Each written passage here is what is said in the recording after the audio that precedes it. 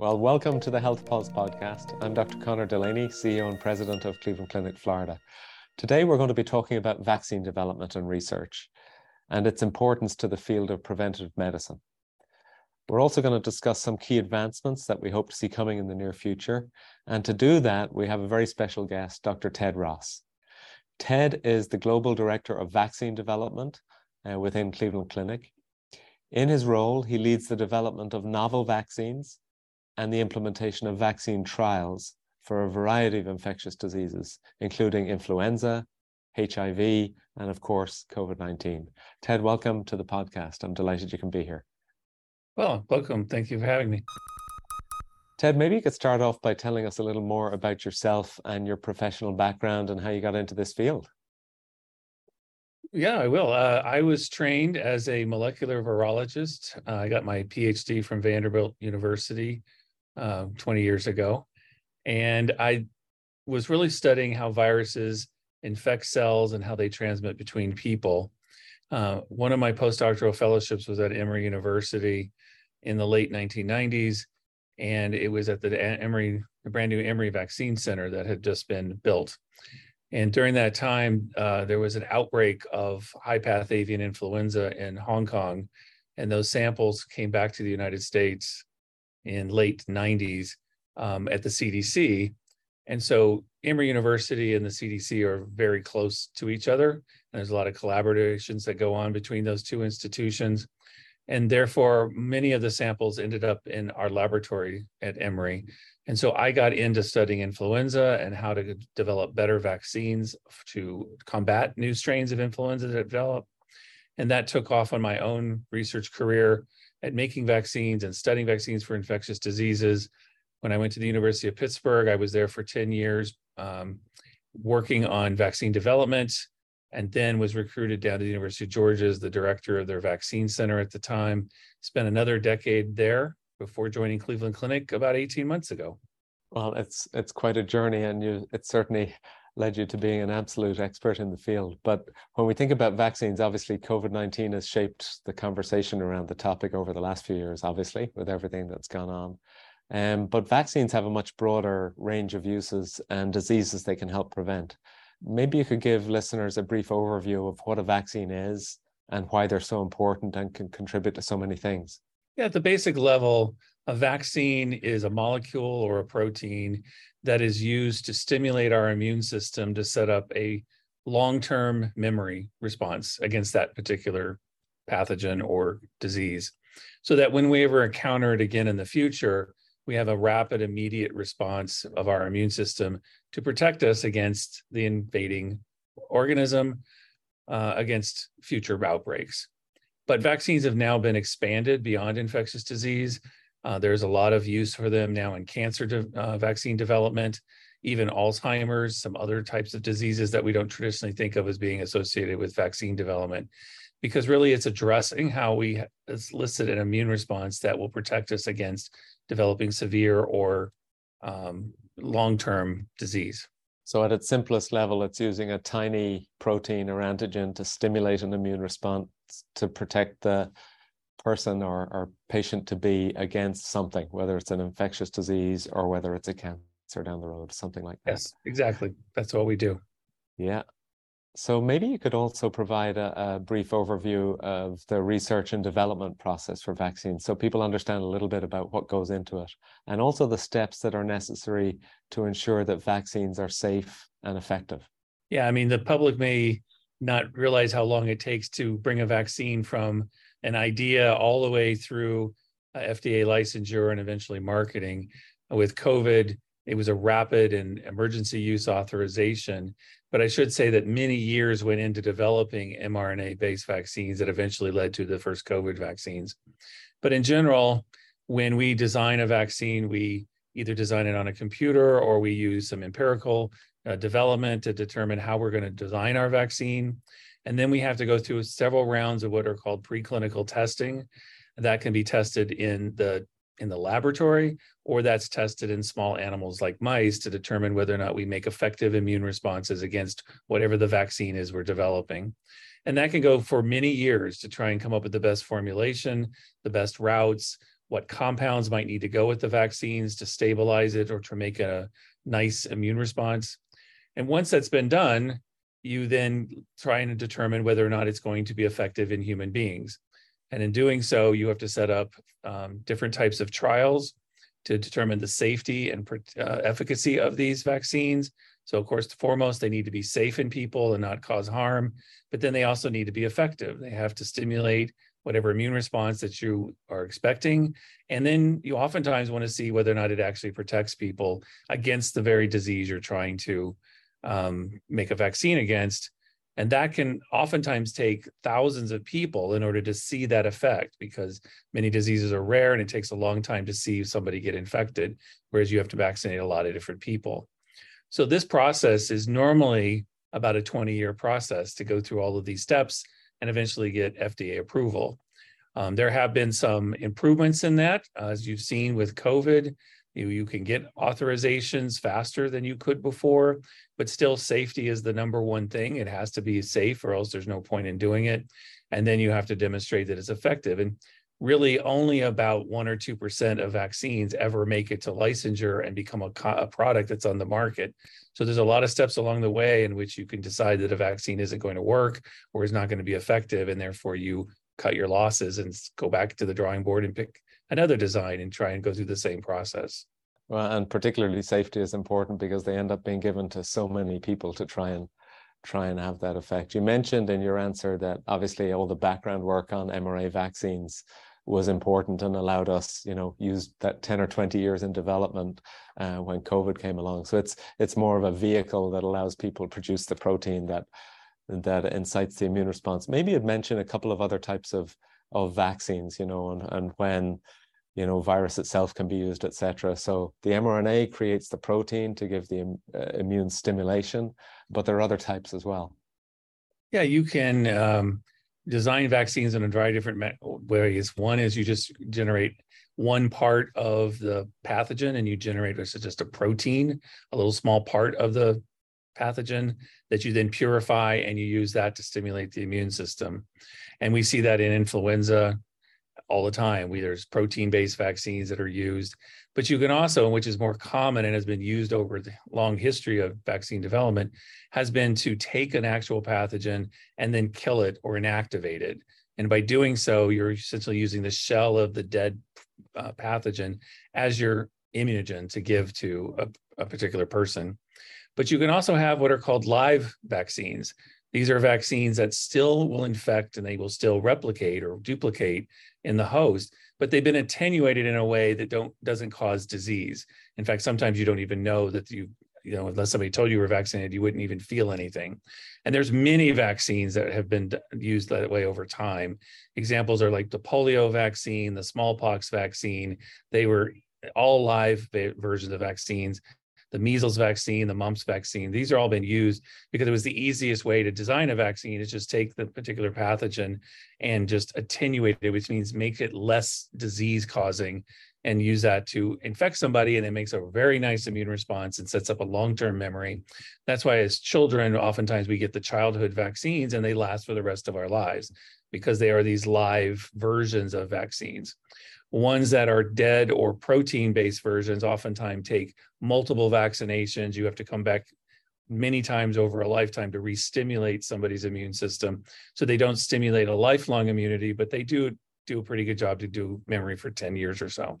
Yeah, so thanks. That's a great explanation. So different mechanisms of stimulating these responses, and it's allowed us prevent a number of diseases, and you listed some of them. Now, Ted, maybe you could talk a little bit about the areas of vaccine development that you particularly focus on. Yeah, my passion is we have been developing next generation of influenza vaccines now for several years. And we partnered with some large pharmaceutical companies and we licensed our vaccines to them, and some of them have now made it into the marketplace. We were awarded a very large contract for the National Institutes of Health in 2019 to bring the next generation of vaccines into the market so that people wouldn't have to be vaccinated every single year, that they could have a longer level of immunity between needing a new vaccine shot, and really to come up with a broader, more active vaccine that will react all strains of influenza. Right now, we have to make multiple components of our flu vaccine every year, and it changes from season to season. Some of that is due to the fact that the virus keeps changing on us, but also the fact that our immunity to influenza vaccines is pretty weak and it doesn't last very long. So that's one reason why we have annual flu shots, and everyone's encouraged to get one. And particularly as you get older, they're more susceptible to influenza, plus their immunity doesn't last as long. So the ability to have a vaccine that would last for 3 years or 5 years or 10 years before you had to update it would be a huge improvement in influenza vaccinations. So our laboratory has designed vaccines based upon computational modeling to come up with the best regions of different flu viruses to make into our vaccine. We've actually manufactured these. We are planning to do phase 1 trials in 2024. So that we can show that they work in humans, because we've been testing them in animals now for almost a decade.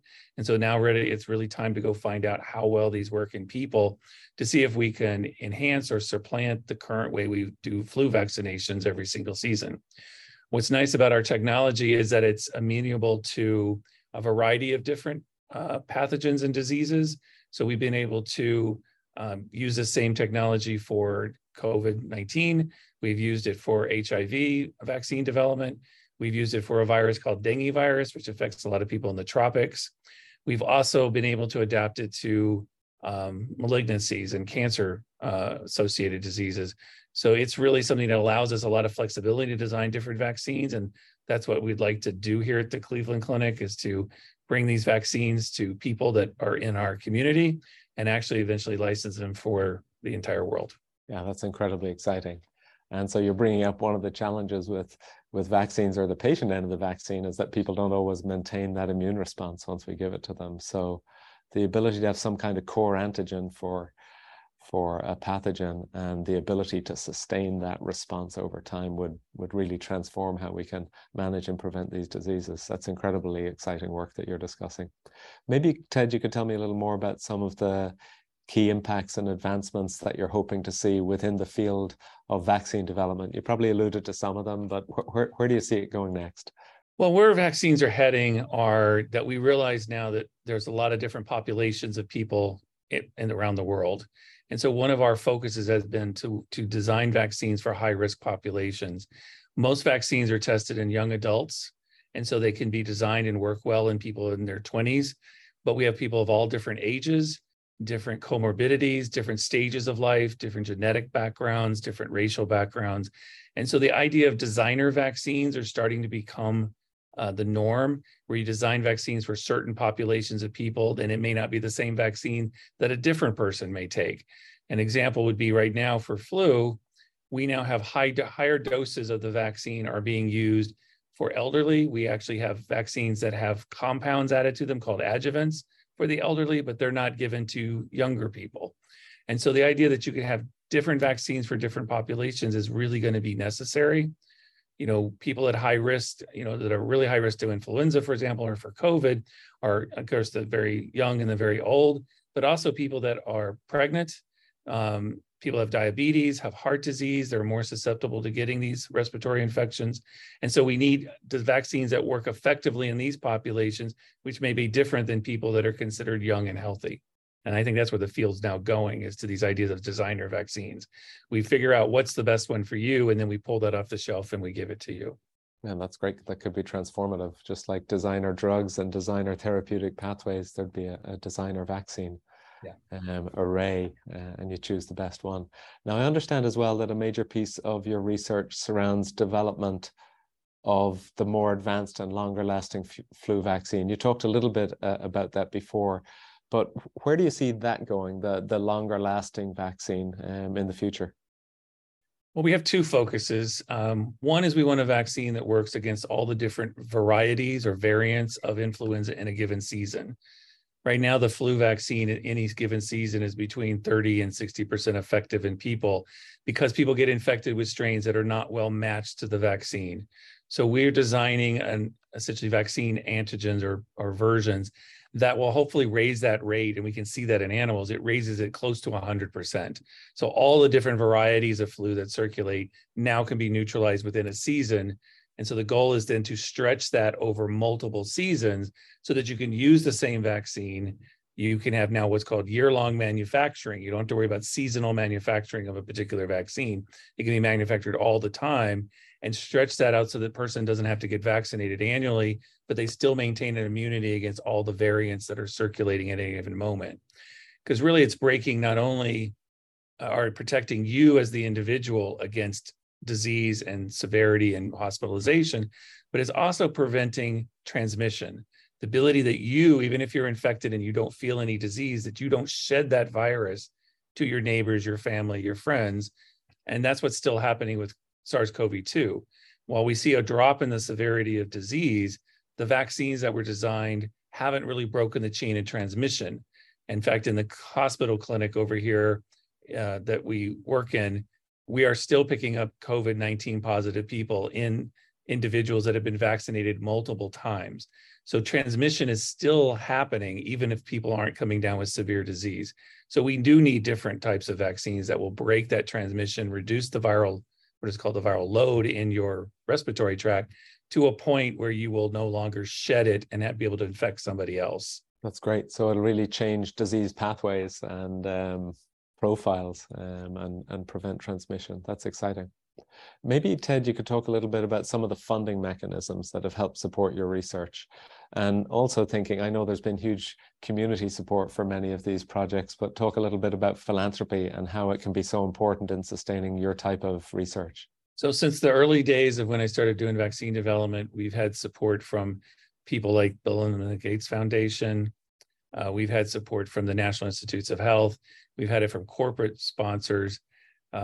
What we're really looking for is to sustain our clinic and to keep it going. It really does take community support, not only for people that enroll in our studies that want to participate, and we have ongoing studies now that are useful for people to come in and get vaccinated, and then we take blood samples and we determine how effective the vaccines are in different people, but also philanthropy, being able to have community support to keep the financial going, because we can't always rely on the government. As we know, it tends to ebb and wane their interest in various scientific endeavors. It depends on whatever the particular goals are of the individual administrators and the Congress that it goes every 2 years. So really having a sustained amount of support from the community is really quite important. So the more philanthropy that dollars that we can have, it would really help keep us going and help really understand and develop these vaccines that can bring them to market. Yeah, and I think we're lucky at Cleveland Clinic, and with all the work you're doing and some of the other leaders in some of the other fields, that we've been able to develop this phenomenal community support to help us really change and improve care for the future. But with your role, you're also really well able to take a global view of vaccine development and think outside of Florida, the US, and even more broadly. What areas of the world do you think can most beneficially can be helped really through your research? Well, I should say we do have a clinic up in Cleveland, Ohio as well, that we're running these kind of studies well. But the network of the Cleveland Clinic makes it very useful. We're really looking at the Abu Dhabi location, where we can actually, it's a really nice center of the world where people come from 3 different continents and interact. Africa is a really big, important area because there's really underserved people getting vaccines there. And then Asia, particularly Southeast Asia, is really one of the biggest issues because that's where a lot of these emerging pathogens come from, as we saw with SARS-CoV-2. So being able to have a presence there and be able to work with partners and have vaccine development occurring really internationally is quite useful. We've just started a collaboration with a group down in Brazil so that we can actually get access to people that are infected with particular pathogens that we can develop vaccines to. So really it is a global development program. It's not just for Florida or Ohio. It's really for the entire world, because it's hard we don't live isolated anymore, as you can tell. A virus that emerges in a tiny village in China can someday take over the world and end up infecting everyone. And that's something that we really need to be prepared for. Yeah, absolutely. We certainly lived that event. Tell me, Ted, is there any other additional information about vaccine development that you think would be important for our listeners to know about? Well, I should say that we not only are developing new vaccines, but we're also studying how the current vaccines on the market work in different high-risk populations. And so we have ongoing studies in Florida and in Cleveland where we had asked for volunteers to come in and get the traditional flu vaccines, for example, or COVID vaccines. And then we're assessing their long-term effectiveness. And right now with COVID, there's still a lot to learn about how people react to the COVID vaccines and how long the immunity lasts, what happens as we get new variants. So it's an ongoing study, and anyone can volunteer for this. We can always provide the information available for our program. So if people would like to volunteer in those communities, we come to the communities. We don't just have you come to us. So we have the ability at various local clinics that we go around and have people show up, and we can enroll them in our studies if they want to participate. Well, that's great to hear. And knowing we have the Cleveland Clinic organization in Ohio and Florida and London and Abu Dhabi and Toronto and beyond, hopefully it gives you a great platform for some of these international connections and opportunities that you're exploring. Ted, I really want to thank you so much for sharing so much detailed and great information with us. It's been wonderful to listen to your expertise on a topic that obviously it's incredibly important, but it's so topical right now, top of everybody's mind. So thank you for your time, and thank you for joining me today. No, thank you. I really enjoyed it. And to our listeners, to learn more about Dr. Ross's research, you can visit Lerner, that's LERNER.ccf.org/Florida. Or if you want to participate in or learn more about research opportunities, call Cleveland Clinic at 772-345-8100, extension 14447. Join me next time on our next episode of the Health Pulse podcast, and make sure to like and subscribe to this podcast so you never miss out on our latest episodes. Thank you.